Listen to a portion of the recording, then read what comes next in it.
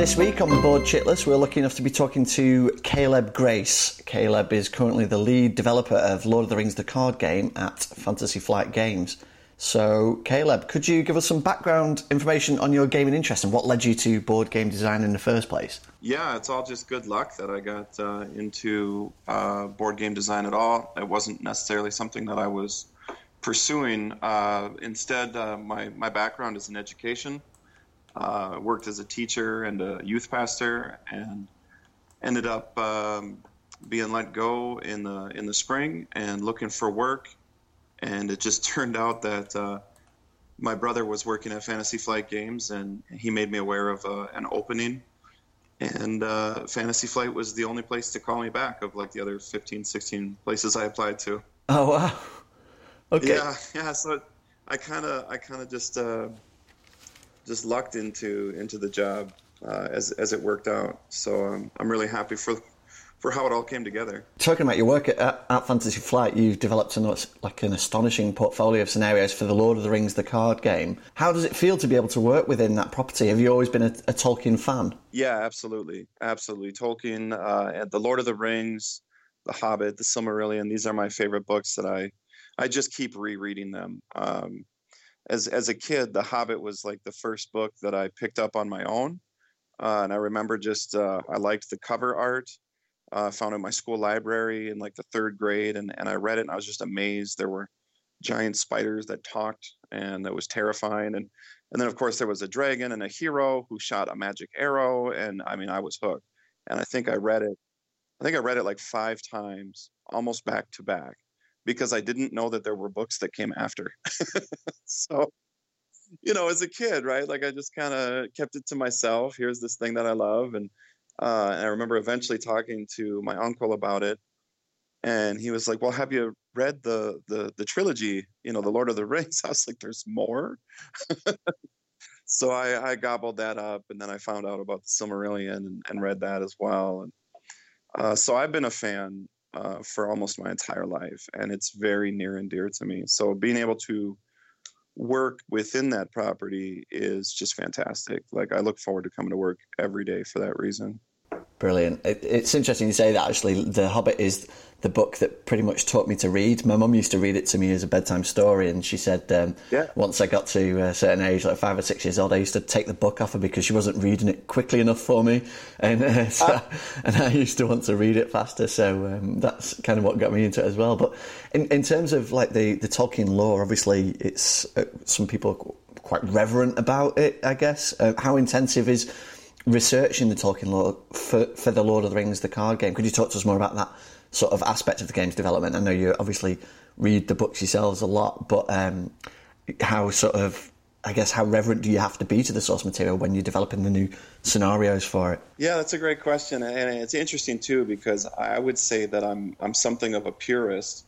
That to me, what Tolkien wrote, the lore, the original stories, it's almost sacred. Like, any movie adaptation that was ever going to be made was almost certainly not going to be good enough for me, because they would inevitably have to make changes, and that would be hard for me to take. Yeah. So it's funny me saying that now, because of course when you're designing a game, you have to take liberties, because ultimately what you're designing is not just a retelling of the story. What you're designing is a game, and so you have to put coming up with something new and exciting and fun slightly ahead of staying 100% true to the lore. So it's this delicate tightrope walk of bending the lore without breaking it. Yeah. So we've definitely taken liberties, inventing creatures and places, things and times that didn't really happen and probably never could. But always we're really trying to stay within the spirit of what is at least possible. Yeah. Hopefully that comes across when people, other diehard fans like myself out there, when they read the stories or they play the scenarios, hopefully they go, okay, I see what they're doing here, and I see how they're drawing from something that does exist, and they're extrapolating a little bit, and trying to be respectful. Like, it's really important to me that other diehard fans can tell that we're really trying to be respectful of the IP. Yeah, I mean, that's the reason I asked the question. To be honest, I think that comes across hugely in the game. I'm obviously a massive fan of the Lord of the Rings card game myself, and I think you guys nailed it in that respect. In fact, it always surprises me how you're able to come up with the new cycles, and sort of continue within the same milieu, but also reinvent the game each time, as it were. In terms of doing that and creating these scenarios, what motivates you to design the new cycles of Lord of the Rings? Yeah, there's kind of two different things in there. Like one, like as for how we plan a new cycle, I think is it's linked but not necessarily caused by what motivates us, if that makes sense. So like when we plan a cycle, we basically just look at the map of Middle Earth and we say, where do we want to go to next? And as such a fan, it's like, well, I want to go everywhere. So we basically pick like, okay, we're going to go here next, and then from there it gets more into the question of what motivates us, which is ultimately to tell a good story that's engaging to people, where they feel like they've been able to go on this adventure with the heroes and explore more of Middle Earth and really be drawn into that world. So what motivates us in that sense is like just getting the most that we can out of whatever area of Middle Earth that we've chosen to tap into. Awesome. I think with some cycles, like there's some real low-hanging fruit, like some real obvious stuff. Like if we're going to do a set in Gondor, we're going to go to Minas Tirith, and we're going to visit Osgiliath. And then it gets a little more high level when you start going, okay, why are we going to all these different places? What connects the dots to get us from A to B to C? And that's where it gets really interesting. That's probably the hardest and most rewarding part of the job, is trying to craft a story that feels a little better than fan fiction, that elevates it. So that, hopefully we introduce some characters that people can relate to and identify with, or at least be interested in enough to want to follow them to find out what happens. Have you got like a favourite cycle that you've worked on that you found either the most interesting or the most challenging? Oh, that's hard. Yeah, I always get to ask this question. I feel like whenever I ask my son what his favorite movie is, it's whatever movie he saw last, So I'm kind of that same way with cycles. It's like, well, whatever I worked on most recently is what I'm most excited about. I think I like them all for different reasons. The Lost Realm was incredibly fun for me to work on, just because that was only the second regular deluxe box that I designed by myself. The first one being The Voice of Isengard. And The Voice of Isengard had a whole interesting story behind it, how it was originally going to be something slightly different, and then it kind of got changed toward the end. So I think The Lost Realm was the first one where the vision carried through from start to finish, and I was really happy with how that turned out, and being able to explore the Dunedain and the Rangers of the North and that culture is something. Growing up, those were my favorite characters. I loved Aragorn. I always wanted to know more about his people. Like when the Grey Company shows up toward the Return of the King, I just thought it was like, oh my gosh, 40 more of Aragorn's bros, like they're unstoppable. Cool. So it was kind of fun to get into that. But I have to say, like as far as actual story writing, I think the Harad cycle is my favorite that I've written, just because going so far off the grid into a part of Middle Earth where there's very little described by Tolkien, there's a lot more freedom to create, but also with that a little more pressure to like come up with something good. Yeah, there was less low-hanging fruit, and it was more like, okay, come up with a compelling reason for why we're here and what we're doing, and I like to think that we rose to the task, and coming up with characters like Khalil and his tribe of Haradrim, and giving them a believable reason to want to help the heroes and escape to Gondor. All of that, like there's that whole story. Hopefully at the end of it, players will feel the same way too, that it's maybe the most engaging story so far.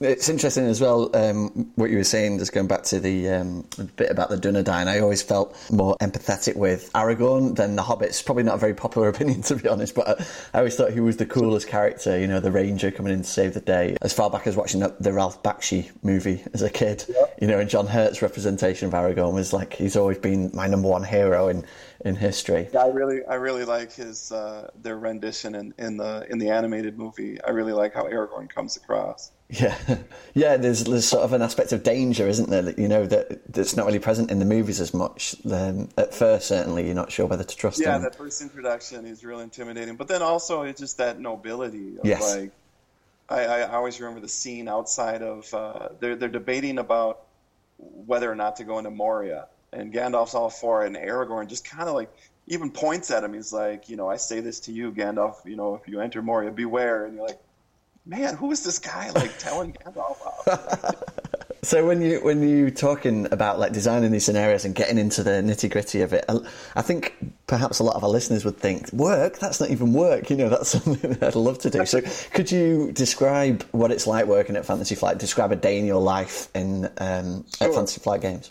Well, I will preface by saying, like, I'm absolutely sincere when I say that I look forward to coming to work every day, and I've had a lot of jobs that were good jobs that I felt what I did was worthwhile and, you know, that I enjoyed. But this is the only job I've ever had where it really is like, you know, just exciting to come every day. You know, I get to work on my favorite IP. I get to work alongside fantastic people. And the game that I get to design for is a game that I was a fan of before I even started. So that's kind of like a dream come true as well. Yeah. So, yeah, I mean, it is like, yes, it's work, but it's really fun work most of the time. There is some nitty gritty we have to get into that, you know, takes some of the shine away from it, you know. But so my average day is basically just get to the office and sit at my desk, and on my computer is you know, a database where I enter in all of my card text, my card ideas, and from there I can export it to a PDF and print it up, cut it out with scissors, just like, you know, the skills I learned in kindergarten, staple lines, you know, and I put them to good use. Yeah, I can. Then it is kind of this fun thing. I mean, it doesn't all happen in a day like that. You know, it takes a lot of planning to come up with, like I said, like that story outline. That's really the first thing we do is really try to come up with a compelling story, and it kind of goes hand in hand with looking at the map and picking out all the spots we want to go. It's sort of like, well, we want to go here. Let's come up with a reason to go there. All right, why are we there? Okay, where do we want to go next? And then coming up with a reason for that. And sometimes we'll be like, I really want the story to take this twist. Okay, we could do that here. And eventually, once I've got it all kind of mapped out, then the next step is like, you know, ultimately every cycle is a box of 3 adventures and then 6 packs to follow. So it's a 9-part story. Yeah. And once I've got sort of the 9 parts figured out, then I look at them and go, okay, what is each scenario mechanically going to be about? Just so, you know, they can't all be the same. That would be kind of pointless. So trying to come up with a different kind of hook for all 9 of those scenarios so that each one is sort of like, you know, this is the one where you're guarding the guy, and this is the one where you got to find the thing, and this is the one where you got to kill the beast. And then once we have that, that's when I get into the actual database and I start tackling them one at a time, starting with scenario 1. I really like to work linear. I don't often skip ahead to the end. I sort of design them like number 1, and when I'm done with number 1, I'll move on to number 2. I guess that helps sort of developing the story in your head, getting the facts straight in the order correct. Yeah, well, and the other thing too is like designing a box is actually, I think, a lot more difficult than designing the cycle, just in that when you're designing the box, you have to also keep the cycle in mind because you're designing the different encounter sets that will get reused throughout the cycle. Yeah, you're going to be getting a lot of mileage out of that same set, right? Yeah, so there's a lot of little considerations that just, you know, complicate the process as you go, that you're like, oh, you know, you start to think, oh, I really want to do this different adventure in the cycle now, which means I need to go back to the box and make some changes so that I can get the right kind of encounter cards I need. So there's a lot of revisions that take place. It's kind of fun if I save them all, right? If I save out like the first, say like Intruders in Chetwood from the Lost Realm, I might save that out, the first PDF. It was version 1, and then play it, and I go, well, that's garbage. I need to, fix this in. And I go version 2, and by the end of the testing, it might be up to like version 7, 8, or 9. Wow, yeah. And every one of those, I get to print and cut and sleeve. A lot of kindergarten skills there. Yeah. Well, it's an interesting insight into how deep it goes, and how heavily you do have to play test these to get them into, the state that's going to be that the fans are going to enjoy and they're going to love. And as a play tester myself on the game, it was interesting to sort of peek behind the curtain and see how you guys did that. And I think it's a huge sort of endeavour that you go on to sort of develop them and develop the scenarios to such a higher level, so that they're airtight when they go out and hit the market, basically. Right? I wish they were. It is infuriating to me how many little mistakes still slip through. Right. Through all of the iterations, all of the play testers who look at it. We do our own internal card councils when a set is wrapping up. Then I will invite Nate French, Matt Newman, a couple others, and we'll sit in a room and we'll go through each card, word by word. We will discuss the wording of this effect, and we will look for any kind of mistakes and discuss kind of the overall vision of the cycle.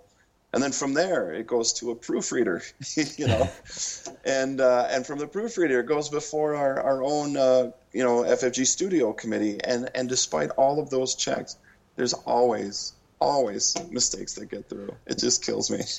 Well, I think it's interesting you say that. I think it was David Fincher who said, art is never finished, it's only ever abandoned, because, you could playtest until you're absolutely insane, and you could spend years on it and never actually finish it. But at some point, you have to draw a line under that and accept that the project is finished. Deadlines help you do that. Yeah, I can imagine. Deadlines are really good for telling you. Well, of course, Fantasy Flight are very public about their, the development schedule, aren't they? With you can go on the website and see which games are on the boat and which ones are upcoming. So I guess you really have to hit those deadlines hard. I've never really had a problem with deadlines. Like they're there for a reason. Ultimately, we need to print these products and put them on sale to keep the lights on in the office. Sure. So, and I am just the kind of person that like I work better with a little bit of a deadline as some kind of motivator. Otherwise, I might be tempted when I'm struggling with a design just to like put it down and walk away from it, for a while. Yeah. Whereas with a deadline, you just kind of have to soldier through and figure, okay, I need to come up with something. Yeah. And so sometimes that version 1 of whatever new scenario I'm working on, it won't really be very good at all, because I've honestly just slapped some ideas in there and put them to paper because I just need to play test it to get my brain going again, just kind of get started. And then I'll start to realize, oh, this isn't working at all, because what I really need this card to do is something different. And then that can be a way to kind of jumpstart the program into moving forward again. Cool. Okay. Well, I mean, so far, Caleb, we've talked exclusively almost about Tolkien, and of course, Fantasy Flight sits on a lot of other epic and interesting IPs. Are there any others outside of Tolkien? I know we've established what a huge fan you are, but are there any other IPs like Lovecraft or Star Wars or any of the other ones that you'd love to work on? Oh yeah, that's interesting, because actually when I interviewed for the first time was long enough ago that they hadn't made it public yet that they had the Star Wars license. So I remember like signing the NDA before my interview, and then part of my interview was coming back and joining Lucas and Nate for like a game of the first draft of the Star Wars LCG. Yeah. And I was sort of being kind of like struck, like, oh my gosh, you guys have Lord of the Rings and Star Wars, because Star Wars was a big one for me, like growing up as a kid, and especially in high school when they re-released the original trilogy, like the remastered footage. Yeah. I remember skipping school to go see the first. And I got caught. That was the worst part. Was your teacher in there as well? No, I got busted on TV. It's kind of a fun story because Well, It what was such a happened? big deal.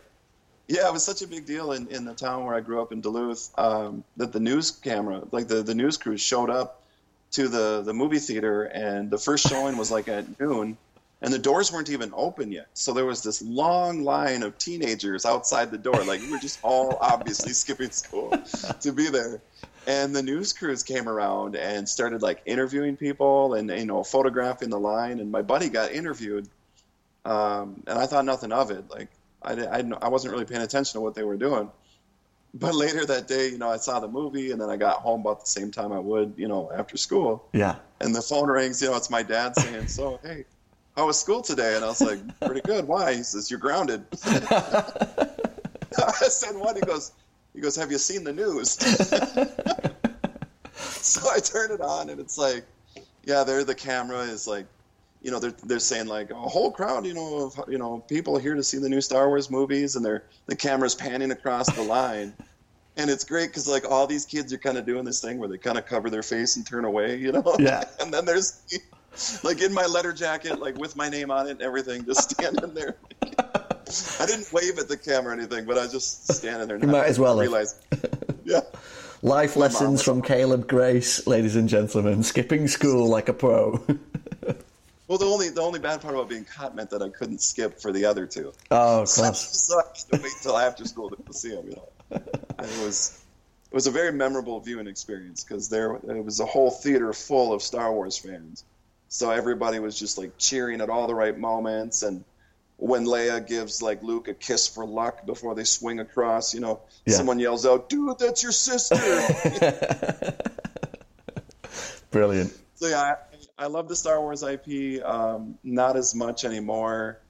I think just from getting a little burnt out on it. So I'm not necessarily like fighting to work on any of the games. I really like the new Destiny game. I collect it and play it myself, but yeah. I just don't have time to really be involved with anything else outside of Lord of the Rings. Is just there's so many Lord of the Rings products that it just keeps me busy full time. Yeah, so absolutely.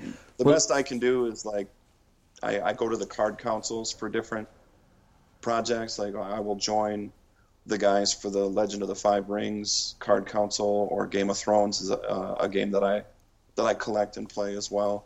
So I try to help out where I can just to be a part of the team and stay connected with the other guys. But yeah, Lord of the Rings is just kind of what I live and breathe. Awesome. Just before you sort of name dropped Matthew Newman, Nate French, and I was just wondering what it's like to work with those sort of, in our opinion, like legends, legendary designers, and Corey Kay and that. What's it like working with those guys? And do you have any of your own sort of favourite hero game designers? Sure. Yeah, it is interesting. Like my connection to gaming was probably pretty self-absorbed as coming to it as a kid. Like all I cared about was, do I like the art? Do I like the game? Do I have friends that play? I never really bothered to consider who made it or how much work went into it. I started playing card games with the Middle Earth CCG, the Wizards game by ICE. Yeah. When that first came out, that was my introduction to collectible games, and it was just because I saw Middle Earth on the cover and some really awesome art images of favorite characters and places. And so for me, it was a way to explore Middle Earth more intimately than reading the page. It was like opening up a pack and pulling Elrond and being like, "Oh, that's what he looks like." So yeah, I actually never stopped to consider who was designing any of these games until after working at FFG and getting to meet some of those people. So I never really had that starstruck moment where I didn't know who Corey was. I know who Nate was because I had his game. His name was on the box, but I had only been playing it a short while, so I hadn't really had time to develop any kind of reverence. I will tell you though, having worked with him now for more than 5 years, I have an immense respect for Nate and what he brings to the team, the level of professionalism and just the thought and the creativity that goes into his designs. And it's not just Nate, it's like, then there's everybody else on the team, including like Matt, who you mentioned, and his contributions to Arkham and how he really took his experience from Lord of the Rings, and then ported it over and helped he and Nate together to make Arkham this amazing game. Yeah. So, yeah, it really is. These are great guys to work with, incredibly talented in that. But I guess I don't spend a lot of time thinking about it, right? Like, I'm just kind of busy trying to make sure that the stuff I do doesn't suck. Yeah. Yeah, you couldn't just walk around with a surprised expression on your face all day. Useless to everyone. I think the closest that I came to actually getting like really excited about meeting someone was actually, it had to do with the Middle Earth CCG, because Corey was giving someone a tour through the office, and this happens on a fairly regular basis, that Corey or Andrew Navarro or Christian or somebody will be giving someone a tour through the office. We have so many partners now with Asmodee, and then Corey stopped by my desk with this gentleman, which is a little out of the ordinary. Usually they don't make a point of stopping at my desk. Yeah. But so he introduces me to this gentleman, and it's like early in the first thing in the morning. I'm not all there yet. I'm just kind of thinking to myself, like, why is he introducing him to me? And then he explains, that this is Coleman Chapman, and he designed the Middle Earth CCG. And I was like, no kidding. I guess you could say he was kind of a hero of mine, but I'd never even known his name until that moment. If that makes any sense at all. Yeah, and then you're thrust into the moment of actually meeting him in person. Yeah, it was sort of like I said, I picked up that game as a kid, and I didn't even bother reading the credits. It never even entered my mind. So it wasn't until Corey introduced me to the designer that I realized the impact that he had on my life. And the fact that game obviously had a big part in leading me to where I am now. And when you consider that what I do now pays for my house and supports my family, it's a pretty big deal. That's awesome. So it was really cool to meet Coleman and shake his hand and get a picture with him, and I put it up on Facebook, and he was just super, super nice, really cool guy. So that's even better, right? When you meet someone who's influenced you and it turns out they're pretty cool. Yeah, absolutely. And it was it John Lennon who said you should never meet your idols? Right. Yeah. But it's nice to hear that was an exception and an exciting moment. So what upcoming games, again, sort of staying outside of Lord of the Rings, what upcoming games are you most excited about as a player? I would say right now the most exciting thing, the thing that I'm most excited about would probably be the Rebellion expansion, based on the Rogue One stuff. I don't know if it's on right. So my good buddy and I, we go all the way back to elementary school, and I think he was with me skipping school to go see Star Wars. When Rebellion came out, we played a ton of it, and we just had a lot of fun, and we'd probably play more, except he lives 2 hours away. But so as soon as that got announced, I shared it on his Facebook, and I'm like, we got to get together again now, because this coming out is going to be a lot of fun. I don't know if you had a chance to play, but that game is really thematic. There's a lot of cool story beats and way that you can sort of recreate events in the movie, but with a twist, Yeah, we've played Rebellion. It's a sprawling, epic adventure. It's like a whole evening adventure. Exactly. Yeah, and I tend to be drawn to games that are like that are really thematic and engrossing, and usually they've got layers of complexity, which allows you to do just kind of crazy things, where my friend had pretty much every plastic piece for the Empire on the table. He was this unstoppable force. Yeah. But I ended up winning the game because he he overreached a bit and decided to build a second Death Star, and he put it way over by Dagobah or something. And he was like, I don't even need to put ships here to defend it because it's so far away from anything that Caleb has. And then I just happened to draw the card that lets me fly my ships from the Rebel base straight to the Death Star, drop out of hyperspace for a surprise attack. And I was able to blow up his second Death Star to score the last 2 points I needed to win the game. And we both just kind of had a good laugh about it.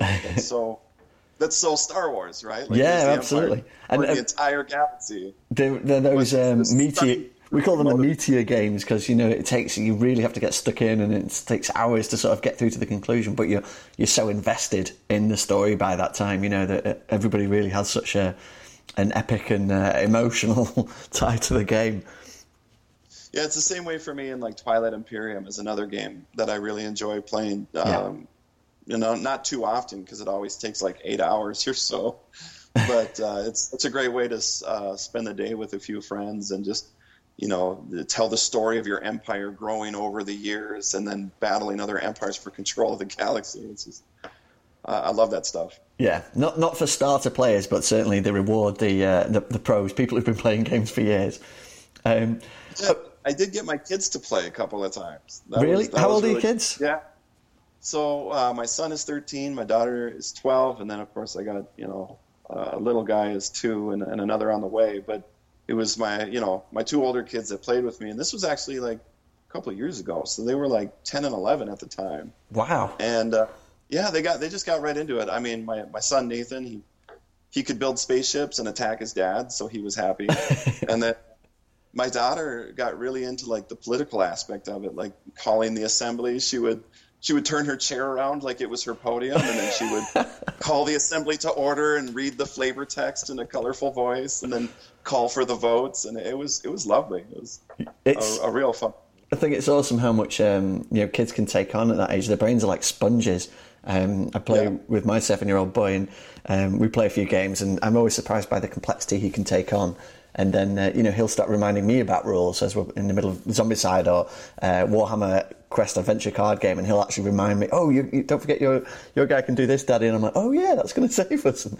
And, they are, they're just, they're able to take on so much more than I guess you expect. But just conscious of time here, Caleb, and I'm just going to wrap up with one final question. Is there anything you can tell us about your forthcoming projects? Is there anything you could sort of give us a sneak peek behind the scenes? Well, of course, we can only talk about those things that have been announced on our website through our marketing team. So I think the most recent, we've announced a couple things recently. Of course, the Mountain of Fire Saga box has been announced, and that's a project that I'm immensely proud of. It marks the this is the final one, right?